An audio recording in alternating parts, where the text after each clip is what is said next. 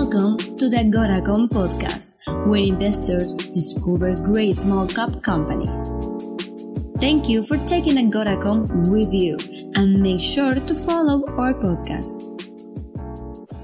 Welcome to Beyond the Press Release, a production of Agoracom, in which we take the time to speak with small cap executives about what's going on with their companies. With us today, happy to have him back, David Lukacs, the CEO at Liquid Avatar Technologies, trades in Canada, LQID, for our friends in the US under LQAVF. For those new to the story, as you know, the company's genesis, or maybe you might not know, but the genesis of the company, it's as a global blockchain and personal identity solutions company.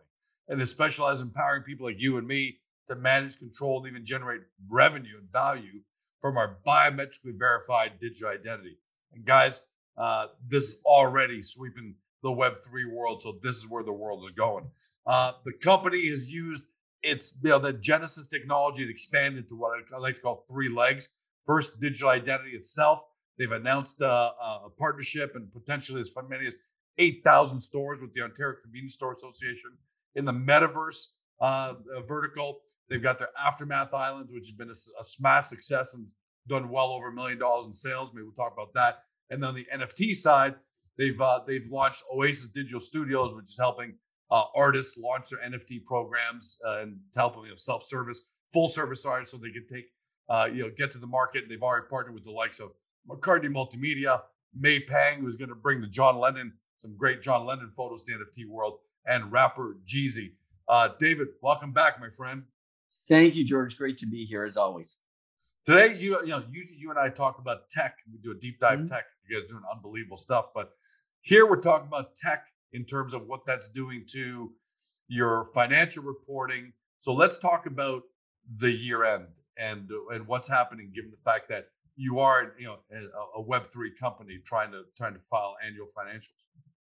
Well, George, it's an interesting situation because over the last few months, we've seen a lot of change in the review process with audited companies, given the fact that NFTs are so new, digital assets, and tighter compliance rules as well, which I applaud. Our company alone has gone through a review from the regulators. We've had to make some corrections, which we're happy to do and provide a more fulsome report to stakeholders as we go forward in our MD&A. But it's a learning experience. Even after all this time, it's a learning experience to see what new things and that the regulators want to see, and they think, and I agree with this, will protect investors.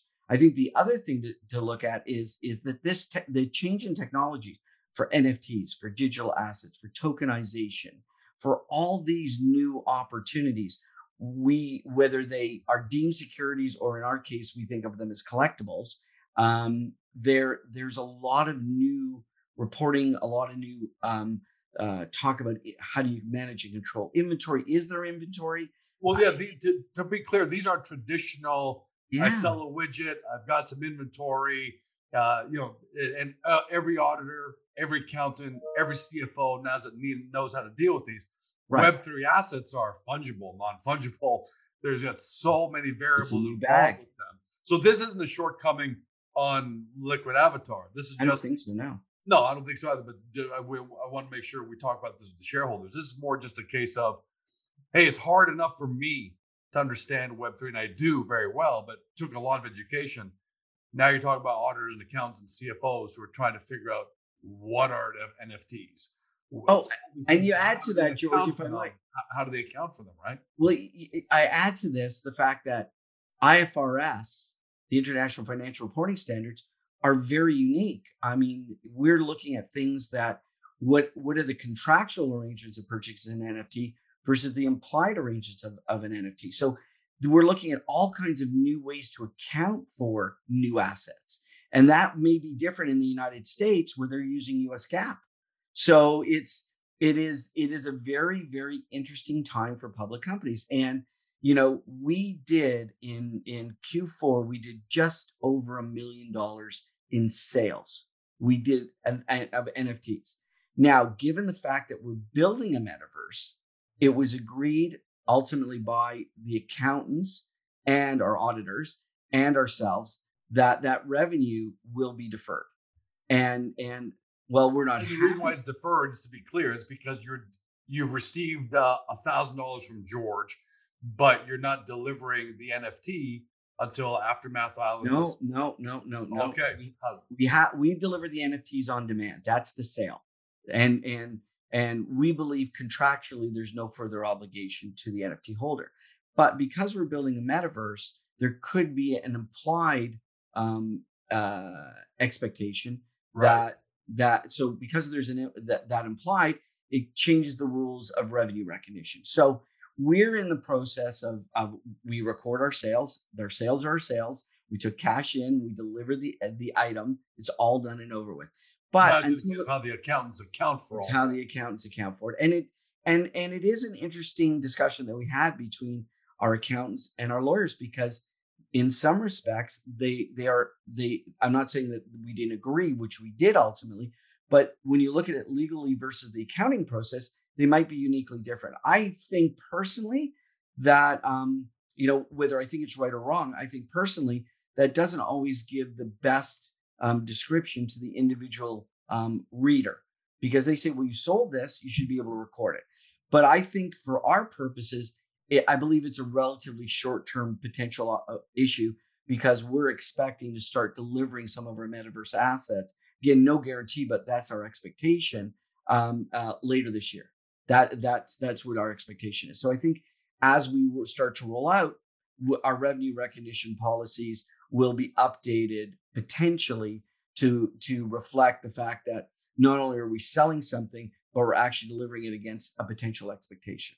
And there's the double-edged sword of being a leader in a Yeah. burgeoning, emerging, paradigm shifting, parabolic growing space, right? Yeah. Which is you're on a rocket ride, the industry's on a rocket ride, but the traditional world, whether it's investors, lawyers, accountants, auditors, CFOs, they're trying to catch up, right? Exactly.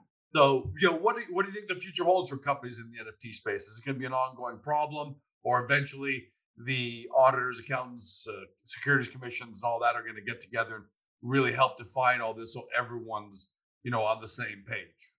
Well, I think this happened in the late '90s and the early 2000s, where it took a little bit of time for everybody to find an equilibrium. I think the equilibrium will be found, but as you said, as one of the few what we believe public companies in the space, we have to take a leadership role and we have to be a trailblazer. That doesn't always mean that everything is going to be perfect, but what is really really good for us is that when we sell something as an NFT, we receive funds for it effectively immediately. It's the money is transferred immediately before they deliver, so it's just in time a sale. Now, I think over time we're going to find processes that everyone agrees to, but when we're seeing companies who are not regulated doing things that companies that are regulated can't do, it really creates this two-tiered opportunity. Yeah. And I think over time we'll find that many more companies are trying to follow a general set of rules. I'll give you an example. I was on the phone this week with a group out of Asia, and they are very much a Web 3.0 company, and they want to do work in the metaverse, but they are regulated because they have a brokerage license. So they have to follow the traditional rules, even though they want to deal with Web 3.0 people who want decentralization. So there still is this double-edged sword, as you say, where you want to focus on giving everybody Web3 decentralized services, but you still have regulatory obligations that mean you have to do things in a certain way. The opportunity I see here, David, is for a fourth leg of Liquid Avatar Financial. You might as well create a whole lot. I know this is tongue in cheek. You might as well create an entire new auditing, practice and help everybody else that's going to go through this same problem. But again, it's a double-edged sword. I love it. This is the flip side of being involved in a cutting-edge, parabolic, paradigm-shifting industry. So, all right, we'll wait for all that. But in the meantime, that doesn't impact the business, right, David? The business. No, it might be in the recording and the reporting, and again, that's where that is. But the business is the business, and we continue to move forward strongly, in our humble opinion, in the business. Seeing last question, and on that note, I see some changes on the team. Yeah. Maybe you want to elaborate a little bit on that as to what's the shift there. Well, we've had a fantastic team, but as we grow and we morph and change, other opportunities for people come up, and we've had some change in some of our management positions. It's been great working with people and new opportunities that they find they want to move into, and they're personal and or professional, and we're supportive, and everyone has been supportive of us. At the same time, it gives us an opportunity to bring in new people and people that have been working in other positions to accelerate our business in the long term. So I think these are good moves. The other opportunity is we've had an opportunity to now change our board over, create what I would call more diversity in our board and more breadth and scope. So we've had some great opportunities with people that have been loyal and been with us for years. And now we have opportunities to bring in new people who have new, fresh perspectives that might help us accelerate the business even further than the earlier people helped us get to today. So well, I think that's the other double-edged sword, which is people are moving in, moving out because this space is growing so fast that is creating opportunities. So this changing of the guard is taking place. Bottom line, though, finish on a real positive note. The Web3 space, David, I see it as it's just exploding. That doesn't mean everything's exploding. It's not. This isn't a rising tide lifts all boats. The market has definitely done some rationalization, and exactly. George Bucks, has crashed to zero because I thought I was going to sell people. Not that I have, but I'm using it as an example for everyone at home. So don't go looking for George Bucks. But the space is blowing up. Talk to us a little bit about just in general what you see for the old. We haven't talked about this, but Citi came out. We haven't talked about this since it came out, but Citi, the investment bank, said metaverse is going to be $10 to $13 trillion, 5 billion users by 2030. I mean, that must have excited the hell out of you guys as validation. Well, we're seeing it everywhere. Bored Apes did a land sale and did $300 million and basically crashed Ethereum. I mean, we're seeing a complete overhaul in the NFT market, moving towards virtual land and items around that virtual land. So that we're in that epicenter. Our position's a bit different because we're offering to a wider audience. I think I can say with great confidence that approximately 90% of people who buy NFTs from us are using traditional payment methodology, fiat. So that opens up with only about 10% of the money supply being crypto today. The 90% that isn't crypto, we have an attractive opportunity for that audience. We also see that the opportunity for virtualization is not changing; it's growing. People are going to do more work, more education. We're seeing new opportunities start. We're seeing brands really starting to say, we've got to do something in the metaverse. We don't want to be left behind. Everything from food to consumer packaged goods to automotive to all kinds of industries. Everything. There isn't anything that's Sports. We're seeing a lot of opportunity in the sports industry, in the education industry. It is absolutely amazing to see the opportunity. But what we are seeing, which I think we predicted months ago with you, is that people are starting to say, if you want to be in our metaverse, we got to make sure you're a real person. This is the real, true opportunity that we're seeing. And I mean, it's extending everywhere. People want to be assured that the person standing beside them in the metaverse is a real person. Somebody said something interesting about Liquid Avatar the other day. They said to me, iPhone was the real deep penetration onto the internet because it allowed so many things to happen, real granular. And they said, the iPhone into the metaverse hasn't been really extended yet. But Liquid Avatar, the guy said to me, and this wasn't somebody who works for you. He says, I think Liquid Avatar is the iPhone for the metaverse. That is the gate. They're the gateway where George can go on for Agoracom, be a different personality, gaming, be a different personality, banking, have different information, on and on and on. So when you hear things like that, does that kind of blow you away in terms of what the potential is for Liquid Avatar? And we could dive, dovetailing into what you said. We got to make sure people are real. Well, it's amazing because we're on the inside looking out, and everything takes more time than you expect. I mean, we expected Ontario to have the province of Ontario to have their digital identity out last year, and there's been delays, and now with the the potential upcoming election. Now the issue is, how do we do that in a time where they're literally frozen?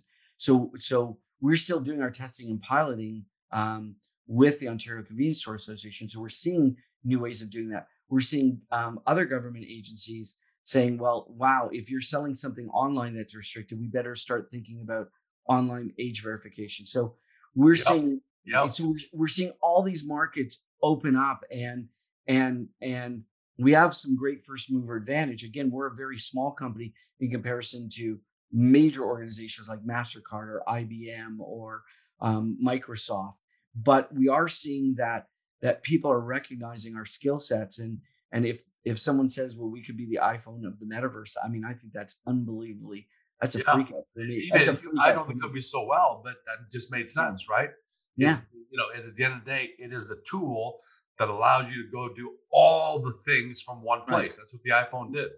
Yeah. E-commerce, anything, gaming, music download, whatever you wanted. That's what. Hey, thanks for giving me a break today, because usually we go deep dive into some breaking technology, and it twists my tongue and my brain. But today was an easier one, and thanks. I think the shareholders appreciate that you come on and explain to people what's going on with the financials, and this is the reason. Well, I think it's important because what was really important to us is the fact that we're doing business. Whether we get to record it this quarter or next quarter because it's deferred, or subsequent quarters, I think that's because it'll show up. I think the fact is that we're doing business. We're selling things every day, and we're generating sales. I'd love to say that we're generating revenue, but that's being deferred right now. But I think we're generating sales, and we're taking in funds from those sales. That is the impetus. Real. That's real. That's all. That's the real. Exactly. And I think if shareholders have questions and need to understand further, they can reach out to us. But I think it's important that shareholders understand that we understand this. As management, we understand these things, and they're taking longer. And we are trailblazers. And at the end of the day, if it's taken a little longer than we anticipated to get everything filed, well, then at the end of the day, it's because there is such a thorough review in this new area of expertise. David, thanks for joining us, my friend. Can't wait to have you back. Thanks, George. Great to be here. For everybody at home, you've been watching and listened to my podcast on Spotify, Google, Apple, your favorite podcast platform. To David Lukacs, CEO of Liquid Avatar Technologies, trades in Canada under LQID for friends in the US, LQAVF. To do your due diligence, get to Agoracom, go to the profile page, and from there, hop onto the company's main website. If you believe in the future of the metaverse, digital identity, NFTs, and you want some small cap exposure to all that, do your due diligence, and don't tell me 12 months from now that we didn't tell you so. Thanks for joining us. Have a great day. See you next time. Hey guys, this podcast is over. But don't forget to help your company by liking it or even leaving a comment. And then, don't forget to help yourself by following us on Spotify, Google, Apple, or on your favorite podcast platform, so you will never miss another one great Agoracom Small Cap podcast.